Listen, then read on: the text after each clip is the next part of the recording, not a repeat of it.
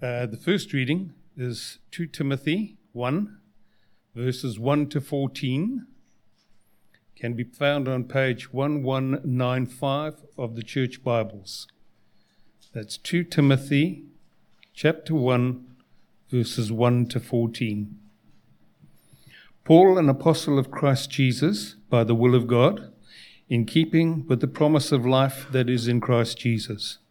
To Timothy, my dear son, grace, mercy, and peace from God, Father, and Jesus Christ our Lord.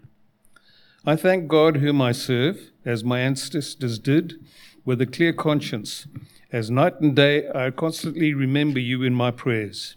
Recalling your tears, I long to see you, so that I may be filled with joy. I'm reminded of your sincere faith, which first lived in your grandmother Lois and in your mother Eunice, and I am persuaded now lives in you also. For this reason, I remind you to fan into flame the gift of God, which is in you through the laying on of my hands. For the Spirit of God gave us does not make us timid, but gives us power, love, and self-discipline. So do not be ashamed of the testimony of our Lord, or of me, his prisoner. Rather, join with me in suffering for the gospel by the power of God. He has saved us and called us to a holy life, not because of anything we have done, but because of his own purpose and grace. This grace was given to us in Christ Jesus before the beginning of time, but it has now been revealed through the appearance of our Saviour, Christ Jesus, who has destroyed death and has brought life and immortality to light through the gospel. And of this gospel I was appointed a herald and an apostle and a teacher. That is why I am suffering as I am. Yet this is no cause for shame, because I know whom I have believed and am convinced that he is able to guard what I have entrusted to him until that day. What you heard from me, keep as the pattern of sound teaching, with faith and love in Christ Jesus. Guard the good deposit that was entrusted to you. Guard it with the help of the Holy Spirit who lives in us. This is the end of the first reading. The second reading is Luke chapter 17, verses 5 to 10, and can be found on page 1051 of the Church Bibles. So that's Luke chapter 17, verses 5 to 10, on page 1051. The apostles said to the Lord, "Increase our faith." He replied, "If you have faith as small as a mustard seed, you can say to this mulberry tree, 'Be uprooted and planted in the sea,' and it will obey you. Suppose one of you has a servant ploughing or looking after the sheep. Will he say to the servant when he comes in from the field, 'Come along now and sit down to eat'? Won't he rather say, 'Prepare my supper, get yourself ready and wait on me while I eat and drink. After that, you may eat and drink'? Will he thank the servant because he did what he was told to do? So you also, when you have done everything you are told to do, should say, 'We are unworthy servants. We have only done our duty.'" Thanks be to God.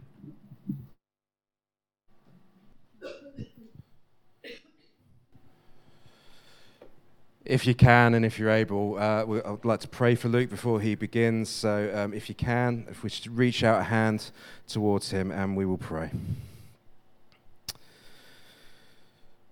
So Heavenly Father, we thank you for our brother Luke. And Lord, we thank you for the word that you have placed on his heart. And Lord, we pray that you would fill him with your Holy Spirit afresh, that you would embolden him with your love and your power, and that as he speaks, we would have ears that would listen and hearts that would hear deeply what you are saying to us. These things we pray in Jesus' name. Amen. Amen. Thank you, Andy. Good morning, everyone. If you can hear me okay. Now, should workers be thanked for doing their job that they're paid to do? Question. There must be someone here who's got people working under them. John, you owned your own business for a while. Do your workers deserve to be thanked for the job they're paid to do? Yes? Anyone else think yes? Yes? Anyone think no? No? Everyone thinks yes. Well, we like to be thanked, don't we? Everyone likes to be thanked? Yeah, I like to be thanked. Yeah, everyone likes to be thanked. Everyone thinks we should thank people. Well, if you look online as well and put into Google, should people be thanked for doing their job, you get the general answer is yes as well. Most people masquerading as experts online or otherwise, who supposedly know something about HR or managing companies or people, say yes, it's good to thank people for doing the job they're paid to do. And we like it, don't we? But according to our reading today in Luke, it sounds like Jesus disagrees with all of us and says, no, you won't be thanked, and we should consider ourselves as unworthy servants.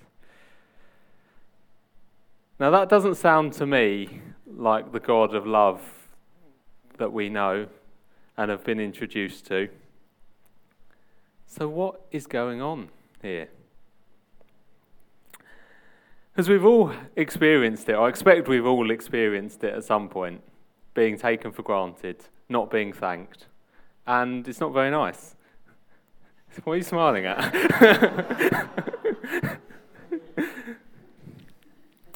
It's a bit perturbing, but it's not very nice, is it, to not be thanked and taken for granted? And I think we have all experienced that at some point in our lives. In fact, when I first was looking at the reading from Luke today, I thought many of us could relate to it if we substituted out the word servant for parent and the word master for child. I think when a parent comes in from the day at work, will their child greet them and say, come eat with me? Or will they say, no, wait on me, and then you may eat? And when a parent has done all the loving service for their child, will they be thanked? No, we are unworthy parents, unworthy of thanks. So that was the first question that occurred to me when I was looking at this reading.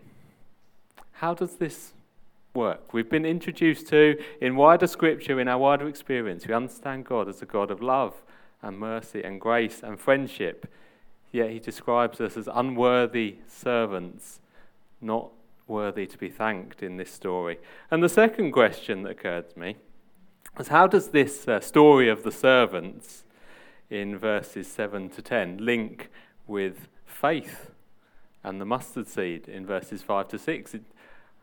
To me, there wasn't an apparent link to begin with. I don't know if anyone else could see one, but I couldn't. So that was the two questions I've pondered through as I've prepared this week.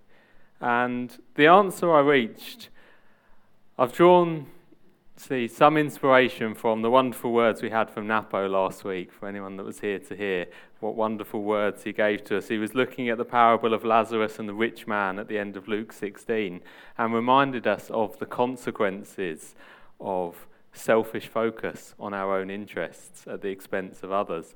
And as I've thought on it this week, I think Luke might just be continuing in that theme in chapter 17.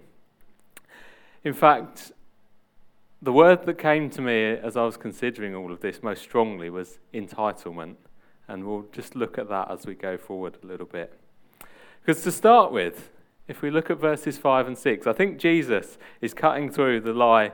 I'm sure many of us have heard something along these lines at some point in our lives.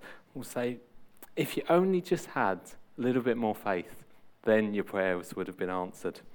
Or you just need a bit more faith, then everything will be okay. Or you just need a little bit more faith, then you'll be able to do it. Well, that's not how Jesus presents things. In his worldview, the bar for faith is set very low. If you're wandering around in first century Israel, there's not many seeds you can find smaller than the mustard seed. According to Jesus, a little bit of faith goes a very long way. But this is where, for me, that word entitlement came in, and I think the link between verses 5 and 6 and 7 to 10 begins to emerge. Because when we understand that concept, that the bar for faith is very low, and that actually we don't need some extraordinary amount of faith to see the power of God move and see our prayers answered, then we can begin to slip into another way of wrong thinking, and we start to say, well, I have a little bit of faith. Why aren't my prayers being answered? I've got a mustard seed of faith. Why aren't I getting everything I want? Why isn't everything going super fantastic and perfect for me? Because I've got a little bit of faith. And I think this is what Jesus is saying when he tells the story of the servants and the master. He says, a little bit of faith is all it takes to unlock the power of God. But don't go thinking that that entitles you to some kind of reward. The outworking of faith should rightly be devoted service to God. And in this devoted service to God, we may experience the powers of God and the miracles of God, which is the metaphor of the uprooting of the mulberry tree in this passage. But it happens on God's terms, in accordance with his will and not with ours. And then I was looking a little bit deeper at these verses from 7 onwards, and the word that's translated in our reading as servant is the Greek word doulos, and it actually means slave in literal Greek, which makes the word stronger than actually we get them when we're reading in English. Because not only do slaves not get thanked, they don't even get paid. They don't get anything. They don't get a choice. They don't get thanks. They don't get payment. They just do. And that's even stronger than it comes to us when we read it as servants. And if we were to stop there, that gives us quite a negative perception of God, which doesn't quite resonate with our wider understanding. So I think we need to acknowledge that point, but also take it in the wider context of our lived understanding and of Scripture. And actually, if you go on even a little bit in Luke 17, you see the evidence that God lavishes love on those people of faith. Later on in Luke 17, we've got lepers who are healed, and Jesus says to one of them, because of your faith. Or we look later on, and there's a self-aware, humble tax collector who's justified beyond the self-righteous Pharisee. So we don't have to go much further on to see the second side to the coin that softens this message. And I've always been struck, in all the time I've followed God and studied the Bible, I've always been struck by the more and more you look at it, the more you seem to have to carefully balance two opposing and paradoxical concepts at once in so many areas of faith. And I think that's why sometimes people say, oh, the Bible contradicts itself so much, because sometimes it does seem to, and you have to hold these things in balance. And I think today's words from Luke's Gospel, it makes it clear to us that in some ways we need to regard ourselves as unworthy servants, slaves even, not worthy of thanks. But then if we look at that little word for slave, doulos, it crops up elsewhere in the Bible as well. And one of them, very well-known words, John 15:15, Jesus says in that passage, he says, I no longer call you servants, but friends. And again, it's the same word, it's doulos. He's saying, I no longer call you doulos, servants or slaves, but then it's in the Greek philos, friends, a deep friendship of affection. And that's the challenge of balance I think we have to strike. Sometimes perhaps if we're feeling low, beaten down, with no self-esteem, we need to remind ourselves, Jesus has elevated us from doulos, slaves, to philos, close friends. But if this ever trips over into a sense of entitlement or overinflated self-importance, then we need to remind ourselves that our mindset should be that of doulos, a slave. And it's a balance that the Apostle Paul tried to strike. If you read the openings to his letters to Titus, the Philippians, and the Romans, he opens with these words. He says, Paul, a servant, although in fact it's that word, doulos, so he's saying, Paul, a slave to Christ. That is the opening 3 of his letters. Yet you set that against, to pick one example of so many, Romans 8, expounding the wonderful fatherly love of God. And so I think my main message to you today, I'd encourage you to look at, is let's meditate on trying to strike that balance carefully and correctly. And I really think that it will bear some fruit in our lives if we can do that. So I'm just going to end with a prayer and then a moment for us to consider. So, Father God, Father of all mercies, you demand nothing less from us than total, wholehearted, obedient, slave-like service. Yet you elevate us to the place of friendship and sonship. So I pray, Lord, that you would touch each of us now by the power of your Spirit, that we may know how to hold those 2 identities in balance and work to glorify your name and bring your kingdom in this place. In Jesus' name. Amen.